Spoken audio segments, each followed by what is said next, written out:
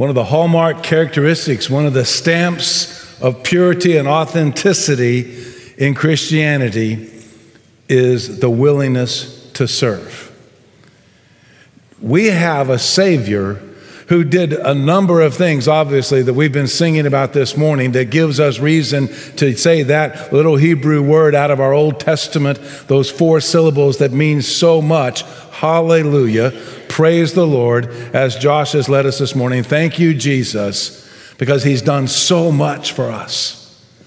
But one of the huge characteristic distinctions of the Christian faith is that we have a God throughout the entire eternity, because he has no beginning, he has no end, always in his character has desired to serve.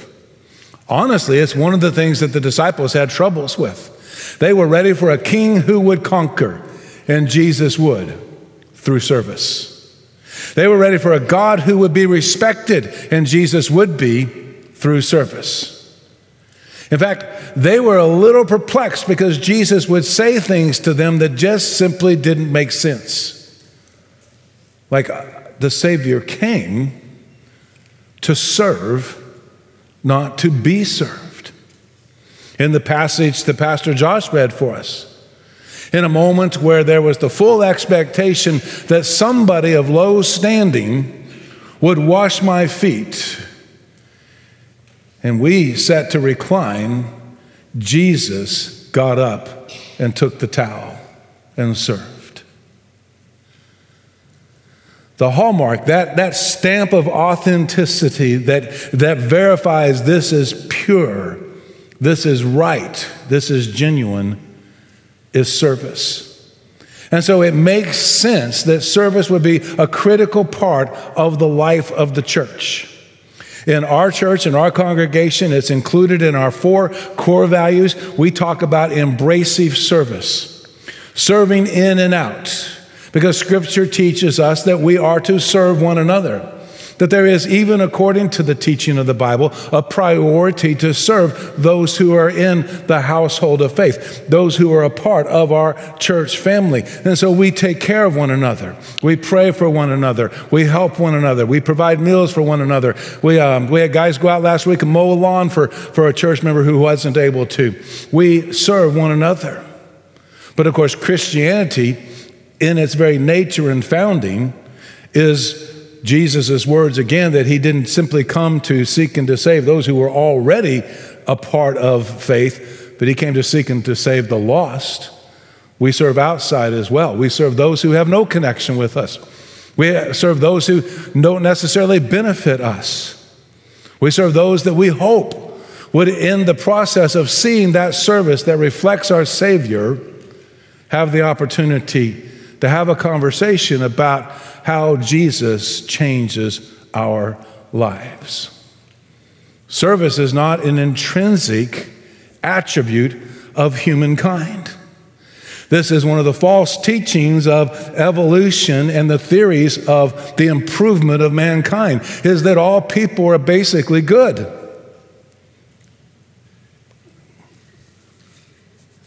I haven't met them yet. I have to admit, I'm going to adjust my worldview, my perception to the Scriptures, which says all people are sinners, which means we're inherently selfish. In that incident in the garden, what was the base motivation? Oh, if you eat that, you'll be like God. Well, who doesn't want to be God? I mean, internally, don't we all? Guys, isn't that the way it is? When you come home at night, you walk across the threshold, your children are there ready to take your shoes off and buff them for you so they're nice and clean the next day. Your wife's there saying, honey, I've prepared 4 meals. What would you like this evening? I mean, we all have this desire. Meet a baby. I know, I get in trouble every single time I talk about babies, but babies are inherently the most selfish creatures on the face of the earth. All they think about is themselves. I know, you get a good feeling when the baby's smiling at you, but the baby's farting.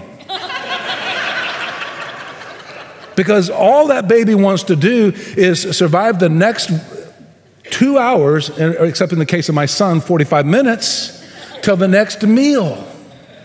It's all about ourselves.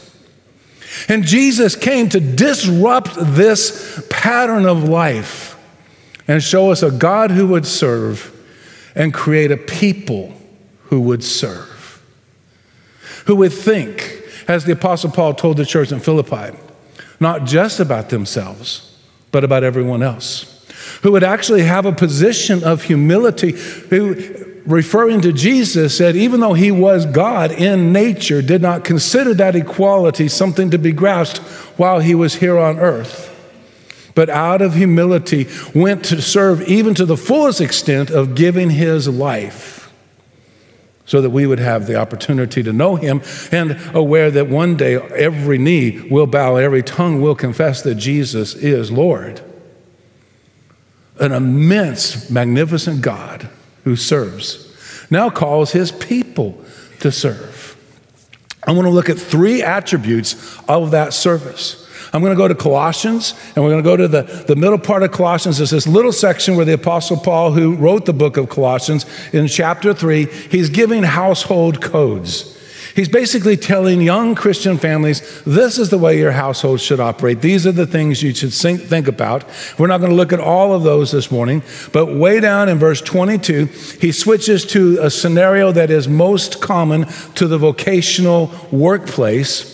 And in the middle of that passage where he's talking about how we live out our work, how we live out our vocations, how we live out our responsibility in those scenarios that are bringing our provision, he gives this simple instruction to not only work, but don't work only when you're being watched. Colossians chapter 3, verse 22.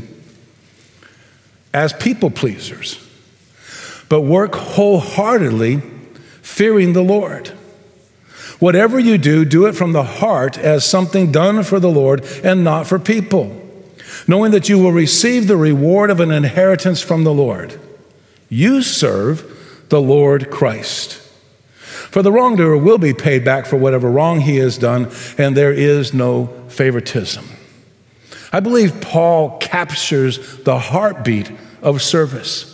If we're going to go all in and serve, what does that look like? What does our heart look like? What does our actions look like? What motivates us? What drives us? What's our purpose? What's our focus? Because it's so much more than just being nice people. Our actions become characteristics. They become hallmarks of Jesus' authenticity, his change, his transformation in our lives. So he says first, serve with all your heart. Have compassion. Work. Put your heart into it. Don't work only while being watched as people pleasers.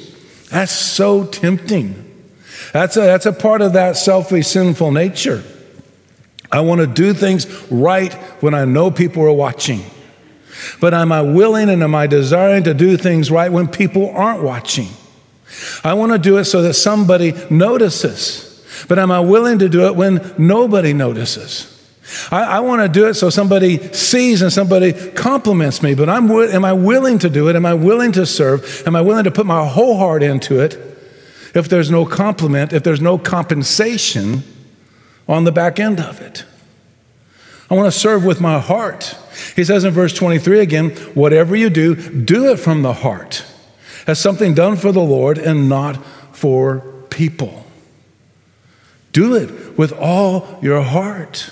Put our heart into it. This is the compassion and the emotion that is a part of our lives. We're not just simply doing this because it's a task. We're doing it because we are motivated by the love of God, and that love of God is now being lived out in our lives. I mean, we get this. We do this all the time in other areas. We love our families and we do things for our families, not because we're necessarily expecting something in return, not because they're watching or applauding us, but because we just love them.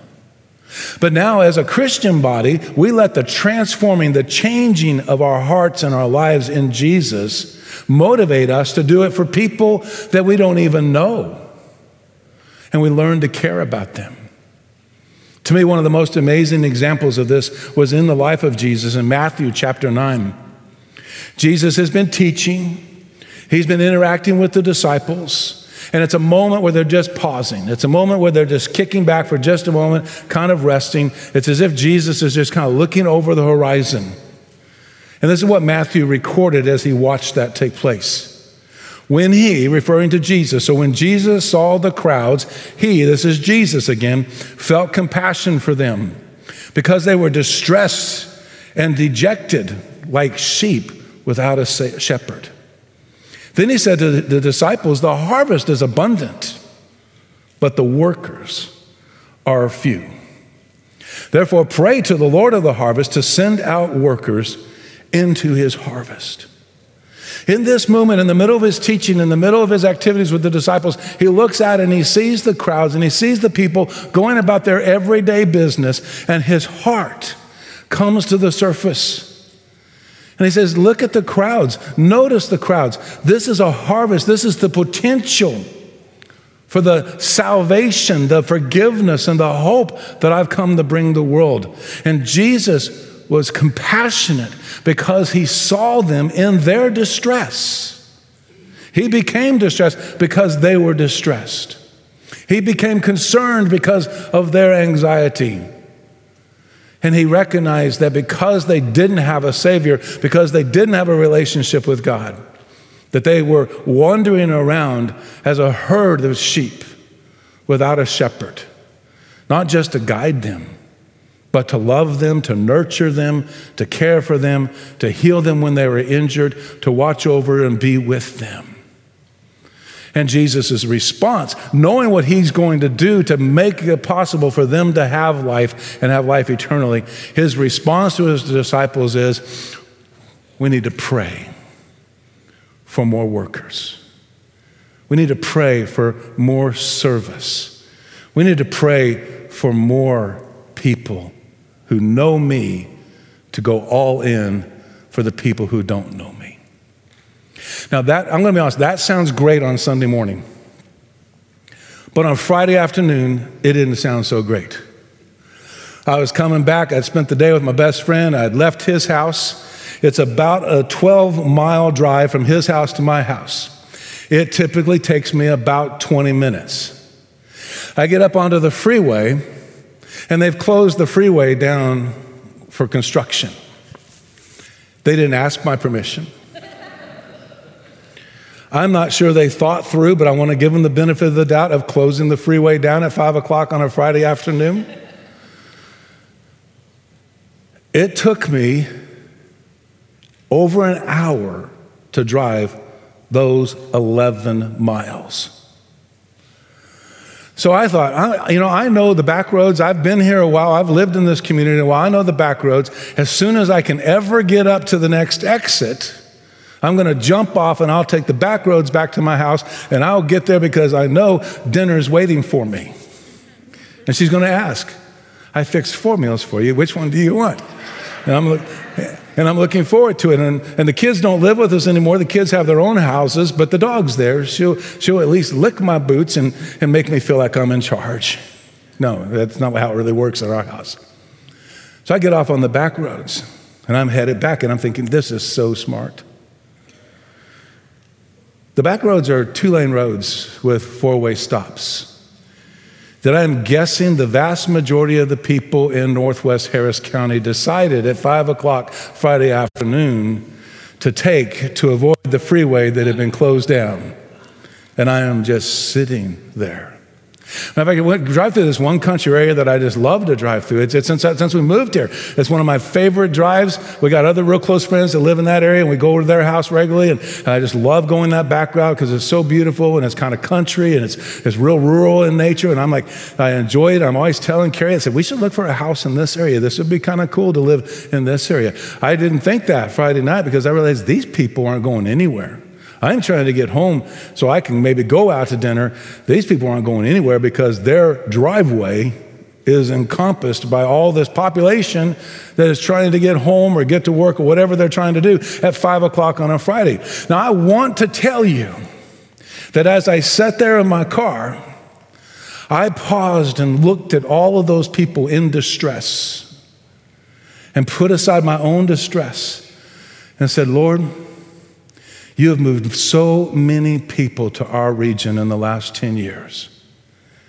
You've strategically placed us as a church to reach these people. I want to tell you that I thought, Lord, we need more churches. And I started praying for church plants. And I want to tell you, I started praying, Lord, we're going to need more Bible studies. And I know we're trying to launch one for our youngest demographic right now. We're trying to get a Bible study started for them, but we're going to need more because they're continuing to move in. And Lord, we need Bible studies. Lord, we need... Most of what I was actually thinking, I don't want to repeat. I was like, the nerve of these people to get in my way when I'm trying to go home. Don't they know I have places to be? And when I finally get up to the four-way stop and I see everybody do that thing where they kind of pull up, nobody can make a decision on whose turn is next. When I went through driver's ed, doesn't that sound like an old guy?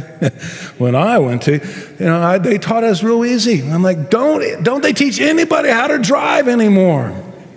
Prayer was the farthest thing from my mind. Service was the farthest thing from my mind. This lady pulls out and she wants to get into the middle of the line, and I'm going, no way. It's your fault you went to that business. Just wait. I was as far from Christ-like as I could have possibly been. I probably wasn't that nice to come home to either. But our heart, ultimately at the end of the day, I can at least recognize, albeit somewhat humorously this morning, that my spirit wasn't in the right place. But the truth is, I don't live perpetually that way because Jesus changed my heart. And I do have a broken heart over the masses that are moving to our region and the opportunity we have to reach those people for Christ. I want to see the crowds. I want to see the moments of irritation. And I want to see what God sees. And I want to be able to pray, Lord, we need more people. We need more church. We need more servants. Because I want my heart to be a part of my service. I want my passion, that drives me to be a part of my service. Again in verse 22, but work wholeheartedly. You can sense the passion in that. Fearing the Lord, because I'm working for Him, I'm not working for people. Knowing that in verse 24, knowing that you will receive the reward of an inheritance from the Lord. And again in verse 24, you serve the Lord Christ. That should drive our passion. Jesus is with me in those moments. And Jesus is the one who can and will commend me. How many times have you heard me say it? How many times have you said it yourself? Listening to Jesus' parable about the talents, about the resources that have been put to use. And those magnificent words. Well done, good and faithful leader. That's not what it says. Well done, good and faithful servant. I want Jesus. My passion is Jesus, and I want Jesus to be the one who commends. That's why we don't work as people being watched and as people pleasers, and that's why we do it from our heart, knowing that it's something done for the Lord and not for other people. We do it because our passion is in Jesus. He's what drives us. Paul, speaking to a completely different church in Ephesus, he said this, you were saved by grace through faith. In other words, basically his point here is that nobody can accomplish this on their own. It's not from yourselves, he says. It is God's gift. It's not from works, so that no one can boast. Many of us know that verse, and we understand. I cannot do enough right things to give me good standing with God. I can only do right things when God changes my wrong heart and makes it a right heart with Jesus' righteousness. I can't do enough things to get the credit or the grade, the passing mark with God. It was His gift, it was His grace that made it possible. Here's the part in verse 10 that oftentimes doesn't get read and doesn't get quoted. For we are His workmanship, we are His craftsmen, created in Christ Jesus for good works, which God prepared ahead of time for us to do. So I can't earn my salvation by the things that I do, but God designed me so that when I experience salvation, I am prepared to do those good things. What sin ruined in my life, salvation, forgiveness enables in my life. So all my service prior to salvation was, in my case at least, definitely selfish and self-motivated. But now that service can become something of passion because Jesus has forgiven me, given me a new heart and a new life, and He created me for this. I was designed for this. Talk about one of those moments, this is your why. Paul just flat out tells the church, this is what you were designed for. It was to serve, it was to do good things that reflects on Jesus, because you can't do these things of yourselves. You can only do it by His grace, by His love that transforms you.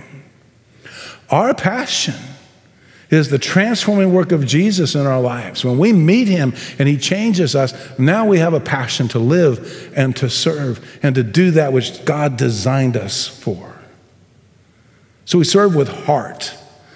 We serve with passion. But we also serve with focus. That verse 25 seems a little bit odd, but it's just a reminder to those, particularly in the workplace, that there is injustice in the world. One of the songs we sang, the verse talked about that, how we are thankful to God because He brings justice in an unjust world. The wrongdoer will be paid back for whatever wrong he has done. There's no favoritism. You don't have to worry about who's getting ahead or who's related to who or whose buddy is who, because that's not the way it works with God. Which enables us now to serve with focus, to have purpose, to be intentional about it. Because it's Jesus' transforming work in me that enables me to serve. And I'm not doing it to get ahead. I'm not doing it to achieve anything or gain accolades or rack up some kind of accomplishment. I'm doing it because Jesus changed me. And every time I do these good works that I was created to do, because God's grace enables me to do it, I am now reflecting the character of Jesus, the purity of character. I am stamping that gold with a stamp that says this is pure, this is authentic, and it's obvious by my service. I can now stay focused because I don't have to worry. See, I don't have to worry about who is serving and who isn't serving. I don't have to sit there and think, you know what, I'm doing this, and this. Has anybody ever thought this except me? I'm doing all of this. What is she doing, or what is he doing? What are they doing? We tend to be, as Paul describes in this passage, very otherly focused. I can put all that aside now. Because I can focus clearly on Jesus, knowing that there is accountability with God. That's why Paul told us we're going to do these things. We're going to serve. We're going to work, and we're going to work with all our heart, because we're doing it as people who are fearing the Lord. We're doing it as people who serve the Lord Christ. I don't have to be concerned about everything else, which means I have the ability now to be focused. I love what happened in John chapter 21. Peter has sinned immensely. He has denied Jesus in Jesus' most difficult moment. He's embarrassed, and so he's gone back from fishing for men, which Jesus had called him to do, to fishing for fish, which is a good pastime, and it's even a good vocation, but it wasn't what God wanted Peter to do.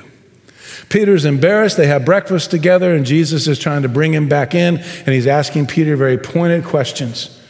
Peter, do you love me? And Peter's thinking, man, no wonder he's asking that. The way I behaved the last 4 days, it doesn't look like I loved him. Jesus kept asking him again, Peter, do you love me? This is one of those few moments where I really like Peter because I can identify him. He says, yes, I love you. And then Jesus recommissions him and said, okay, then I want you to feed. I want you to take care of my sheep, take care of my flock. And Peter is commissioned back into service. But in a classic moment, Peter's walking with Jesus, and he turns around and he sees John behind him, and he looks to Jesus and says, what about him? How many times when we talk about service do we go, what about him? We need somebody to work in preschool. What about him? We need somebody to teach a new Bible study class. What about him? We need somebody to take food to this house. What about him? We need somebody to plant flowers and flower beds, either here at church or at somebody's house. What about him? It doesn't really matter what it is. When that question comes out, we have a tendency to say, what about him? I love Jesus' response. He looks to Peter patiently but strongly and says, if I want him to remain until I come, what is that to you?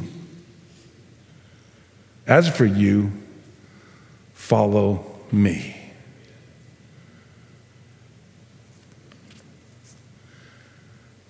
What about him? Jesus says.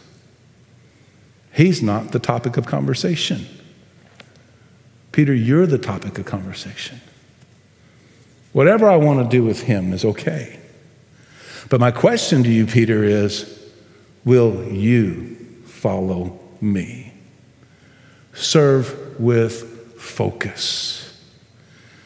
And the work of Jesus in our lives, forgiving us, gives us the ability to do that because we can stop asking, what about him? What about her? What about them?